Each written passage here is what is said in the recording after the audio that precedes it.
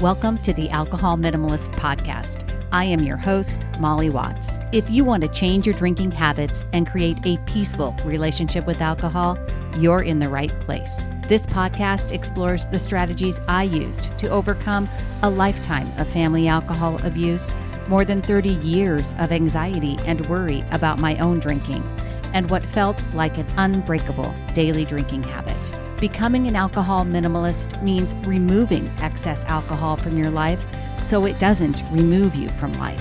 It means being able to take alcohol or leave it without feeling deprived. It means to live peacefully, being able to enjoy a glass of wine without feeling guilty and without needing to finish the bottle.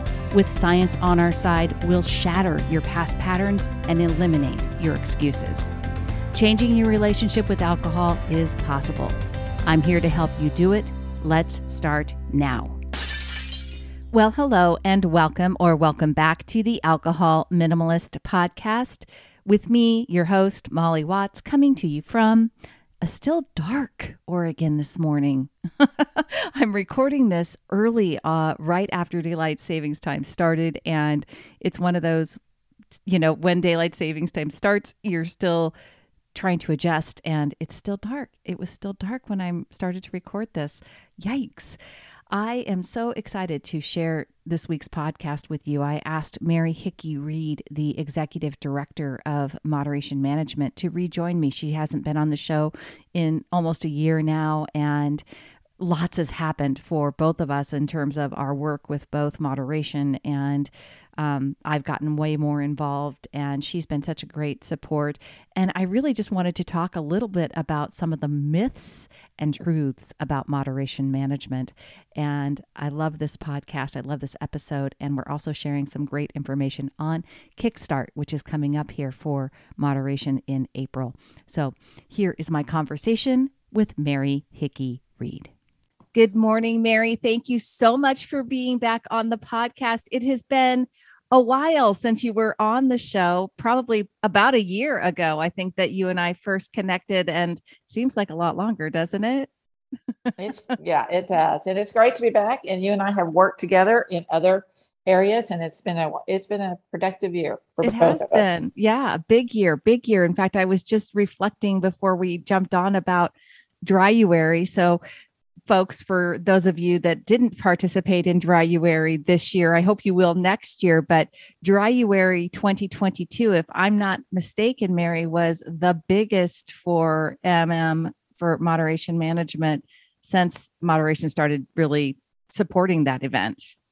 It was. We had over 1,200 people sign up this year, which is probably small, compared to the ones that happen in the UK and Australia and such that are kind of government sponsored Dryuaries, but we're pretty proud of that. It's grown every year. Yeah, it's grown every year. It was a big jump from where I first jumped in 2021. I know it was a real substantial percentage wise. It was a big jump. So, and we're going to do even greater things in 2023, folks. So stick around, come with us, and participate next year.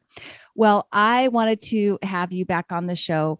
We're going to talk later about Kickstart, which is another moderation program that's getting ready to get going here in April. But before we get there, I said to you, I want to have a conversation kind of about the truths and the myths of moderation management, because there's a lot. I get a lot of them. I get a lot of questions from people. I see a lot of posts that are kind of from people that don't really understand, or they're questioning things. And I think there's a little bit of confusion. So, and there's just some stories that exist about moderation that I think we want to address. And so, first and foremost, I know this is something that you and I talked about in terms of just the elephant in the room, I guess, is what I will have to call it, because I think that that's when you're talking about moderation and people wondering about its origins, we cannot skip around the stories of Audrey Kishline.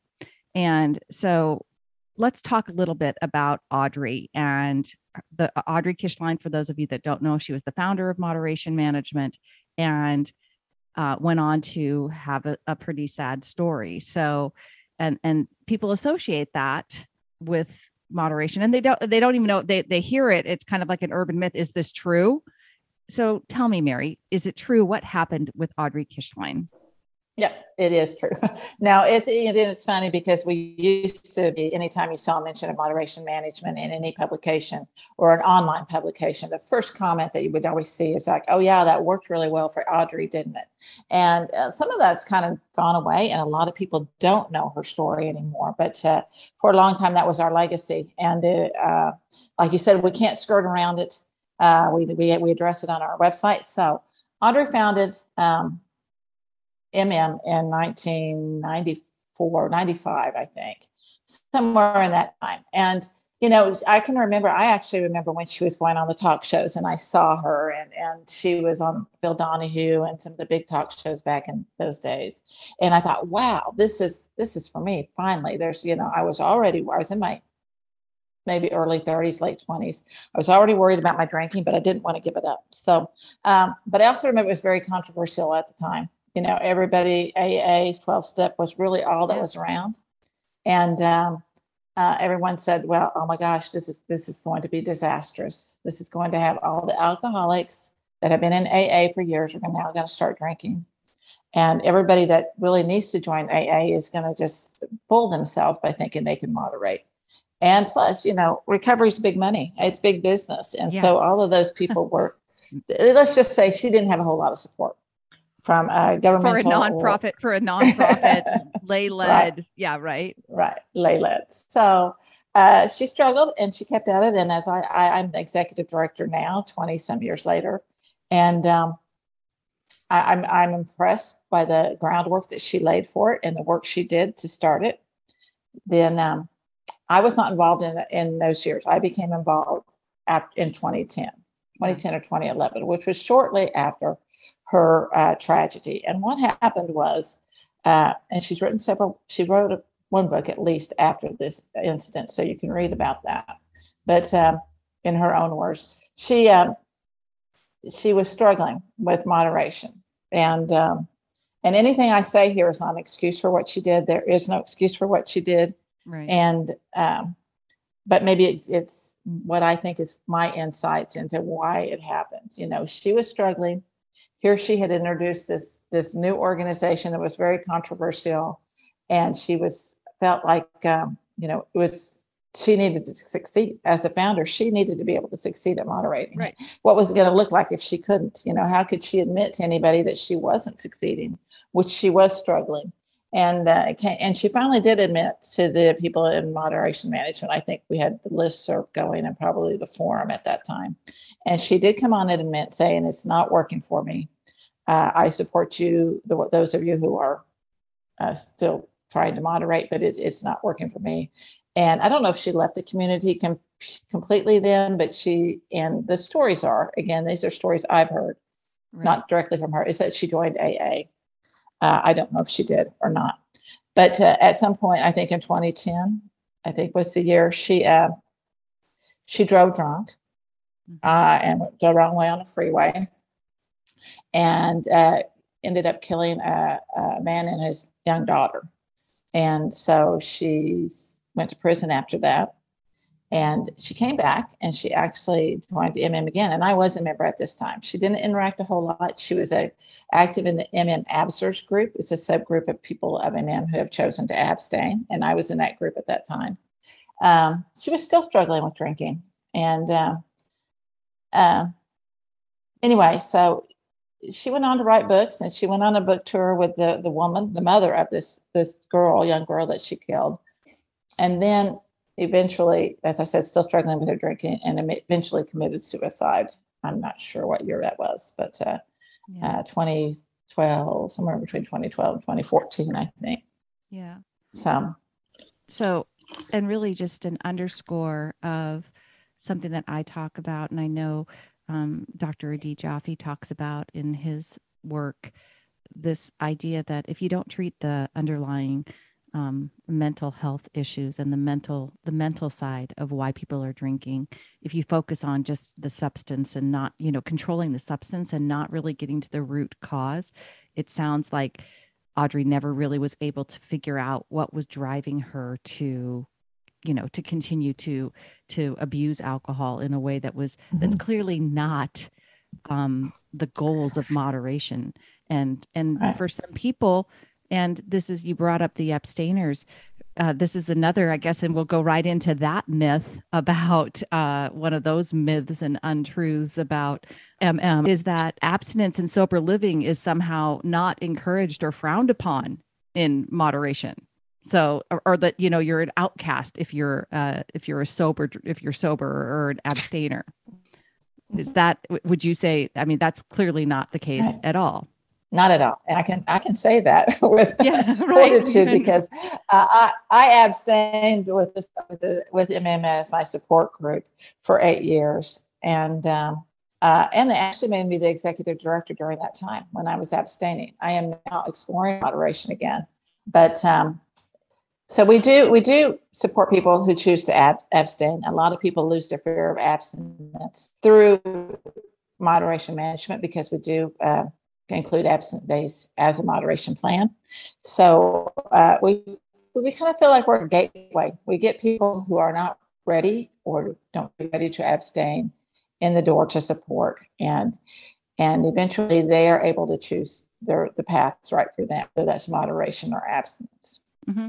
Yeah, I like that. I like that idea, that whole, while you're exploring and trying to figure out your correct path or your, you know, best relationship with alcohol, moderation's a great for people, especially who, again, the focus doesn't need to be completely on whether or not you choose. And I just did a episode on this, you know, which path is right for you isn't the right question to be asking all the time. It's at first you got to figure out your own, the reasons that you're drinking, which is kind of what we were just talking about.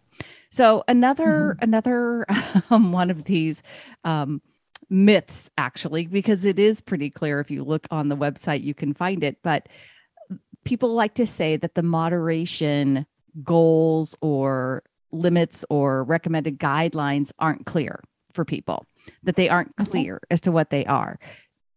That's not true. They are pretty clear on the website in terms of what the guidelines are for recommended drinking. But tell me why people think that, or why do you think people think that it's not clear? I think I can understand why people say it's not clear because they are guidelines. They Mm-hmm. are not limits. You know, unlike abstinence, which has one limit, which is 0. Our guidelines are what we say recommendations. You know, we're even thinking about changing the word of guidelines or the steps.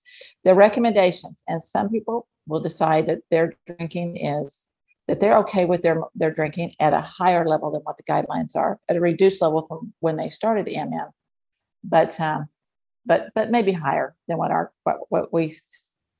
guidelines say is healthy. And then some people will decide, you know, really, I don't want to drink that much. So, I mean, they're guidelines. They're not saying our goals. They're not goals. They're not the limits. And so they may say, I don't want to drink that much. I want to drink by the NIAAA. Yeah. Which is what I talk about here I talk about standards of 1 drink a week or even drink very occasionally, you know, just for special occasions. Yeah. And you know, that over on my, here on the Alcohol Minimalist, I definitely talk about the low risk guidelines, which are from the NIAAA, and neither here nor there in terms of, they are just slightly different than the moderation management guidelines. I just stick to those because they are considered to be low risk and they are evidence-based. So that's where my goals, and that's, you know, but I talk about it all the time here. I talk about creating a peaceful relationship with alcohol. And much to your point, that for some people is going to be 0. That is, for some people, they are going to be happiest and at most peace when they are at 0. But the premise of moderation is to give people some, you know, some bumper rails in the alleys to kind of set you up, but then you are finding your own comfort level and your own peaceful relationship, your own best moderation plan. If it's excessive, you're not going to feel, you're going to, you know, there's going to be side effects that are going to be unpleasant that you're going to not like. And it's, you know, that's the bottom line. When you drink to excess, it's never pleasant for most people, you know, and so you'll figure that out, I guess is my point, is you'll figure that out on your own eventually if you are really working the steps and you're working the program and you're really trying to figure out how to reduce your drinking. the guidelines are based on a study by Martha Sanchez Craig. And that was back in the late 80s or early 90s again. And she actually said that women could drink 16 drinks a week and women could drink 14, I believe. Mm. And when I first read Audrey's first book that came out, Moderate Drinking, I think that's what her guidelines were in that book, if I remember right. It's been a long time. And then somehow along the line, the National Institute of Alcohol Abuse and Alcohol Studies, or whatever it is they decided to support moderation or responsible drinking. And they came out with their guidelines. And so MM kind of fell in line with their guidelines at the time, which was what we have now, the 9 drinks a week for women and the 13 drinks a week for men. But when they further reduced it to the 1 drink a day, we did not reduce that for the women. Yeah. Yeah. What I think is interesting is that I think that it's 14 for men. So it's fair on the NIAAA. Yeah, I think you're right. So it's like, not quite. Anyway. But anyhow, it's because they aren't. So I guess the takeaway there is the guidelines are clear. They're not limits. They're guidelines. So they are recommendations. And that's why maybe it feels unclear, is because it isn't 0, just like you said, and it's not strict by the book, because that's not really MM's purpose, nor is it their kind of just the overall feel of the organization. Another point to that, I think, would be that there is, so it's funny because it's like there's not a recommendation there, or there's not a limit, there's not there. But at least when I started, I think there was in the content on the website something from yesteryear about a mandatory, I don't know if mandatory is the right word, 30-day abstinence period recommended. So let's talk about that. Is there a mandatory 30-day abstinence period? Well, there is not. And there's not really a mandatory anything in MM. But I do remember when I joined that the 30-day was really pushed. Strongly encouraged. Strongly encouraged. And it was the first thing you saw when you came on the site, the first kind of step in there. You got to get a 30-day abstinence period. And it kept me from joining MM for many years, because I knew I couldn't do a 30-day abstinence period. And so we've actually just recently moved that down. We still place value on it. We still think there's value in taking a long abstinence period, but we don't recommend it it's not one of our first recommendations anymore. So we don't want people not to join MM, not to get support because they're afraid of that 30-day abstinence period. Yeah. I would think I would have been. I think I was probably right in your same shoes. I wouldn't have. I kind of backed into MM anyways, because I came in during Dryuary. So I waited until I was ready for a 30-day period, but not because I wasn't ready to join previously. All right. So here's one that's, I think, a great myth, and I think it's worth discussing. You have to attend meetings, either virtually or in person, to be successful with moderation. Is that true, Mary?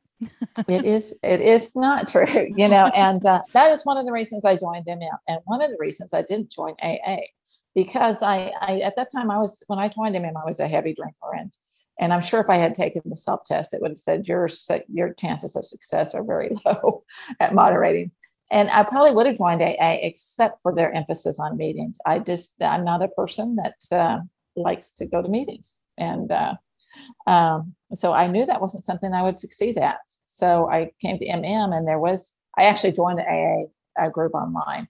And I said, I want to change my drinking, blah, blah, blah. I just don't want to go to meetings. I just can't go to meetings. And they said, well, you have to go to meetings. And so then I joined MM. And, we didn't have regular meetings. When I joined, face-to-face was still our standard meeting. Mm-hmm. And they weren't very many. They were in the big cities, New York City and LA, not out in the little podunk areas that I lived. So that wasn't possible. So we had the chats every night, and I didn't even want to do those. I probably didn't do any of those for 2 years until they asked me to lead one. And then came the video meetings, and you know how I feel about video. But so to me, the people that just they joined, and all they do is meetings. To me, that's just an enigma. I'd be like, oh my gosh. And then we have people that never go to meetings, and that, everybody picks where their comfort zone. That's so there I am, right? So I've never attended a moderation meeting, although I have people that have listened to my podcast, people that are in my Facebook group that go to the meetings, that love them. I know some of the moderation. I've met through our work on the back end of moderation. I've met some of the leaders of the meetings. I love Beige, and it's,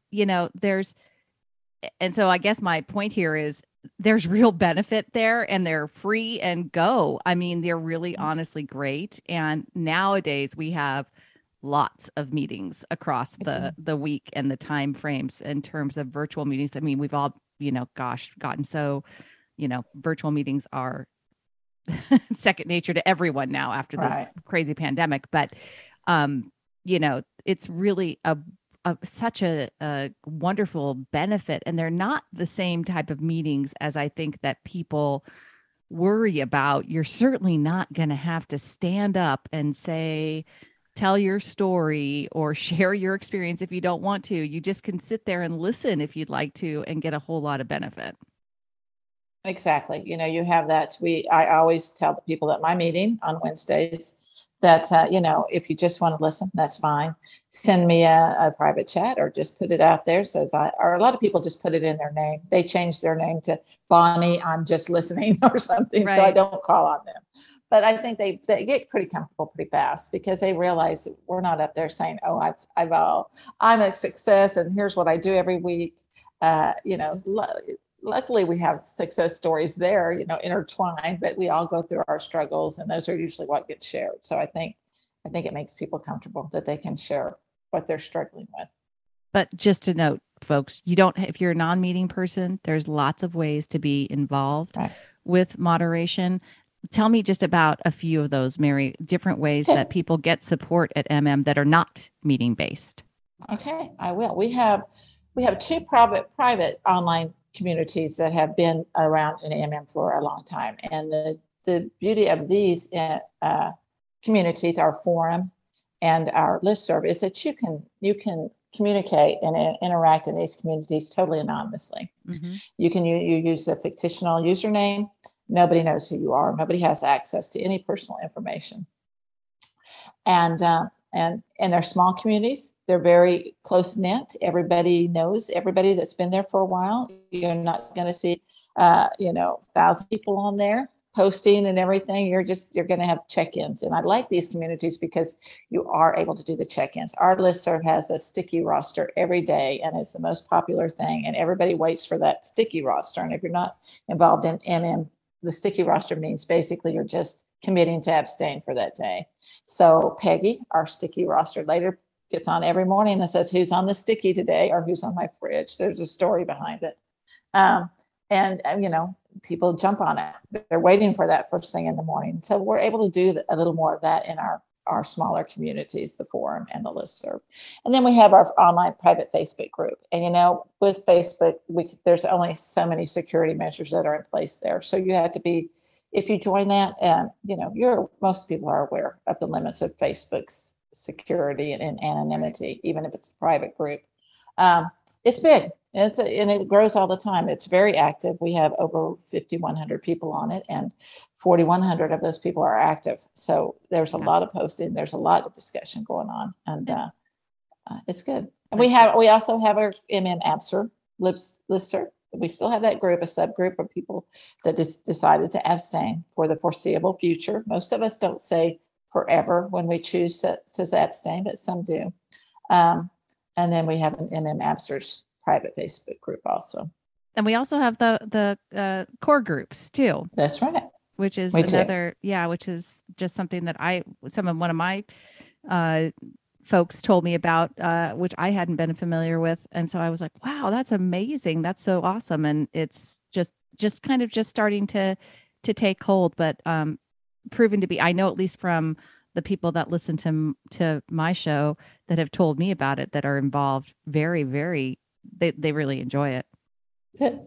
Good. And that's always good to hear because we kind of let our core groups operate on their own. And the core group came about because we do get the question, and I know we were going to discuss this later, Yeah. Molly, about whether AMM has sponsors. And we do Right. not have sponsors because we feel that we feel like there's strength in numbers.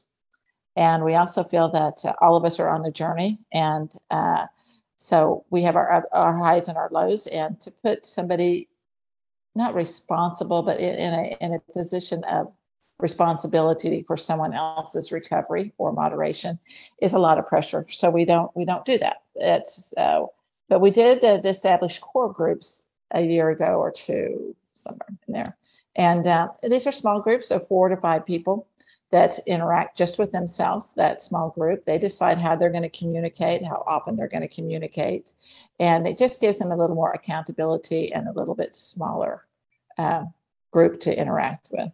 Yeah. And like I said, that's what I've heard. And they just really, really enjoy that personalized, that there's just that smaller connection. And I do appreciate the fact that it isn't a quote unquote sponsor. I really don't like that terminology at all. I really kind of hate it, but I, but it's just so ingrained in the AA culture that, but I really appreciate the fact that we step away from that. And I think a core group is a much better, happier, kind of supportive and aligns much more in tune with what moderation is. Okay, so this is a funny myth, I guess, to me, but I think it's true. But we get it, we hear it. So people will say, "I've never heard of moderation management before. Is it new?" Which I think is just. I mean, I thought that I feel like I had heard, maybe because I grew up as an adult child of an alcoholic, so I guess I was familiar with different organizations in alcohol for my whole life, but. Do you hear that, Mary? Do you hear from people like, is this new? We do. And I'm always surprised, because I think because I was concerned about my drinking early, I was out there looking, for options, not necessarily joining them, but I was always kind of looking. And so I knew about NM. And then, it was because and then it got put in the news again when Audrey accident happened because it was in People and it was across the news. So I thought, well, everybody must know, but we do now. We every day I hear, I didn't know there was anything out here like that. And so I guess I can explain it in a couple of give a couple of reasons. One is because we're a small nonprofit, and we don't get government help, and so we don't have the money to advertise a lot, and so the word doesn't get out there except through our first. And then, and the thing with Audrey, I think, we kind of were making strides and then kind of went back behind, kind of went quiet for a while, trying to reorganize and get back on, some solid ground under our feet. Yeah, agreed. Interestingly, this is a total aside because I didn't talk about this when we were discussing this interview, but I think that really, truly lately, the last couple of years, all of this sober, curious, and mindful drinking stuff is actually also probably spurring some of the interest and the refinding of moderation. Would you agree? I would agree. And I would agree that that's great. That, you're probably more aware and informed about the sober curious because to me, when I've read about it, it is mostly abstinence based. So I don't know what the difference is between them and abstinence based, because what I've read it is that they really do tend to promote abstinence, but maybe I'm wrong about that. I do see some of the some other groups that are out there that that aren't really saying that they're abstinence based, and but basically, to me, I kind of get that their main focus is trying to get people towards abstinence. But but it has helped us. Yes, it has. That people are.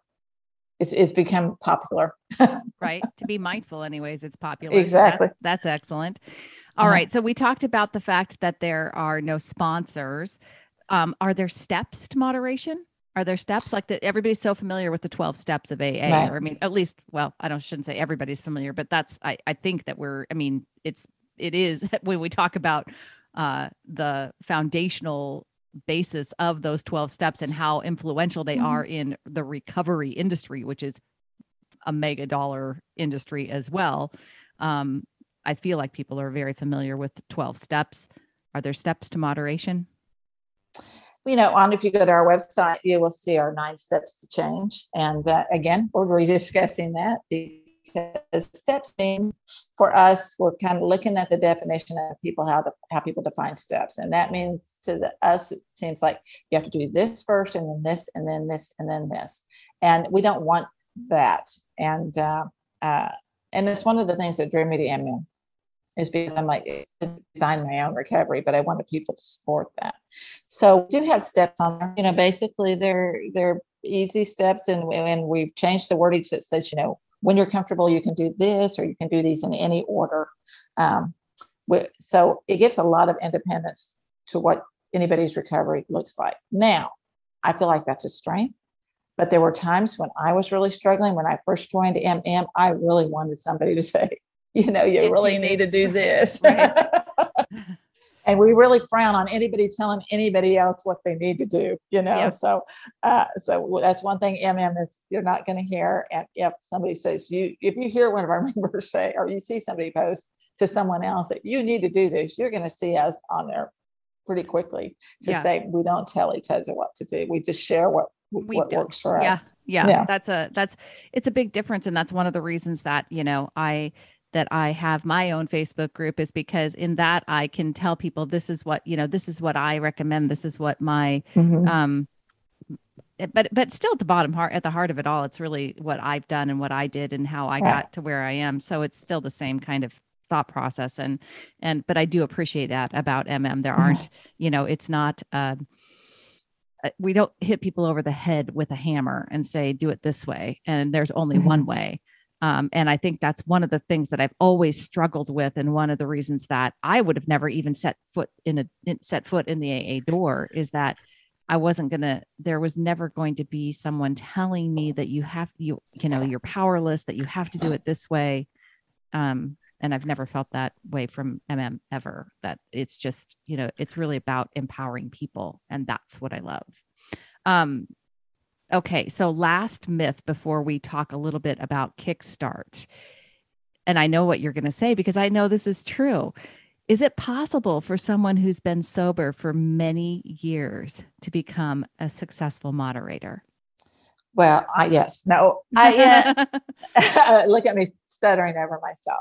Yes, I said, I abstained for 8 years and I was happy abstaining, but I never said forever. And at one point when I started leading the Kickstarts, I thought, here I am talking about all these moderation tools, and I'm an abstainer. And, why don't I explore it again? And I'm not going to say it was perfect from the start. Abstaining does not train you for moderation. It's totally different toolbox.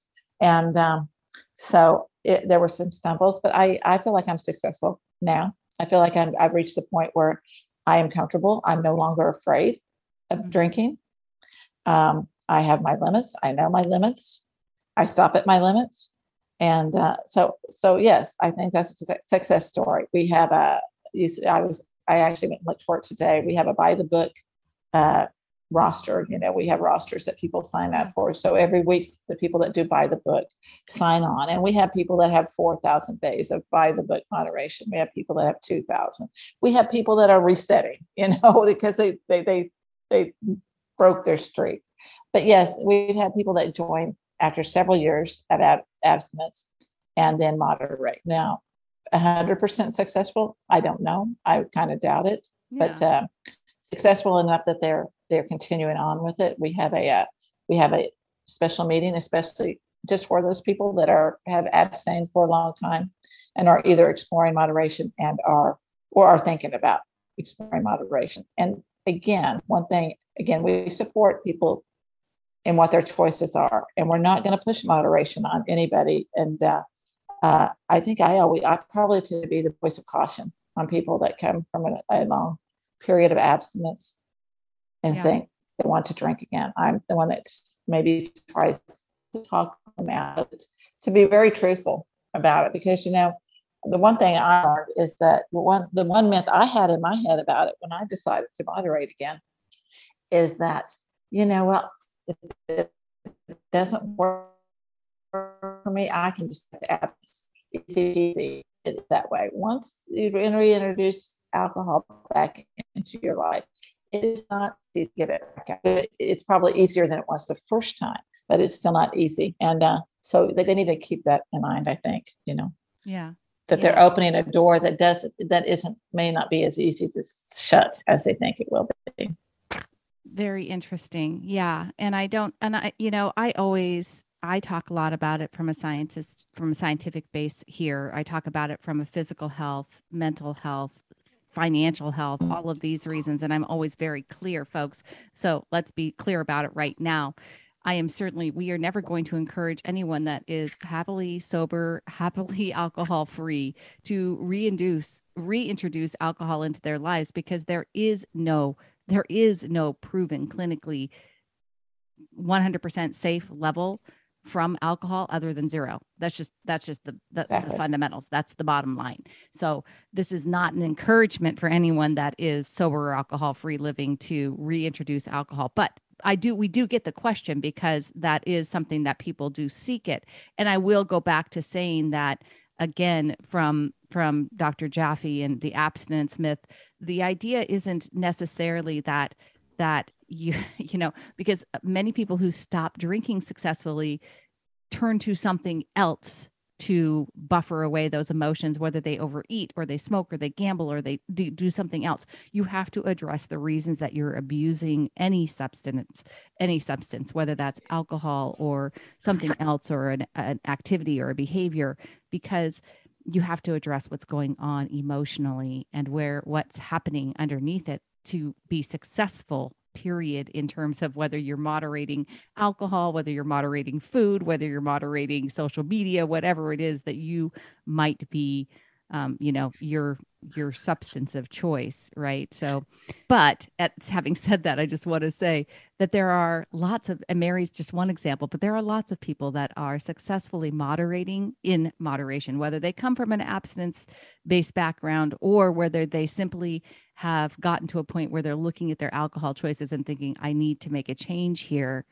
There are thousands of examples of people who are very successful, and myself included. I'm definitely, I would be in the, 1,000 days club, I'm sure by now, of successful if I'm sticking to moderation rules or limits, guidelines. Not going to say rules. Gosh, right? It's okay. And I want to go back to speaking of that. I want to Audrey, and the fact that so many times our naysayers, the first say is, yeah, but Audrey, it didn't work for us. That's to say, it won't work for anybody. And Audrey is our tragedy. Audrey's our horror story.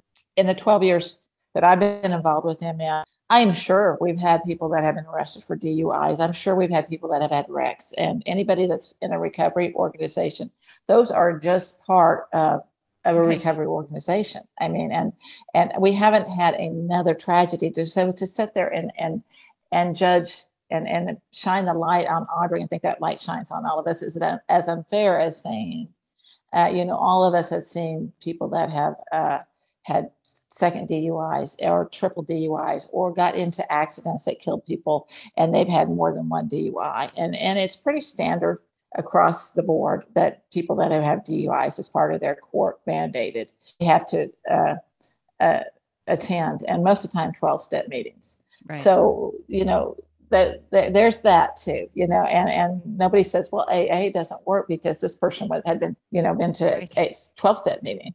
But, and that's not saying AA doesn't work for everybody, because that works for a lot of people.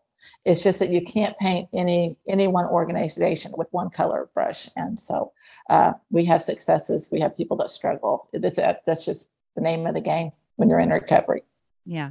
Well put. Well put. Mary, we've been on here forever. We could probably talk forever. We can't. We know we can't. Yes, we know we can't. Before we leave, let's talk about Kickstart, because Kickstart is happening. It's starting in April. It's a fantastic month-long program of support. And on the website, it says that the early bird discount expires on March 15th, but we talked about it. This episode is dropping on March 16th. And if you go sign up for Kickstart today, you will still get the discounted price, which is 30% off. It's not even expensive in the first place. So let's just be clear. With the discount, it will be how much? It'll be $20. Okay. And when it's past the discount page, it's like what? $30. $30. Yeah. Okay. So come on.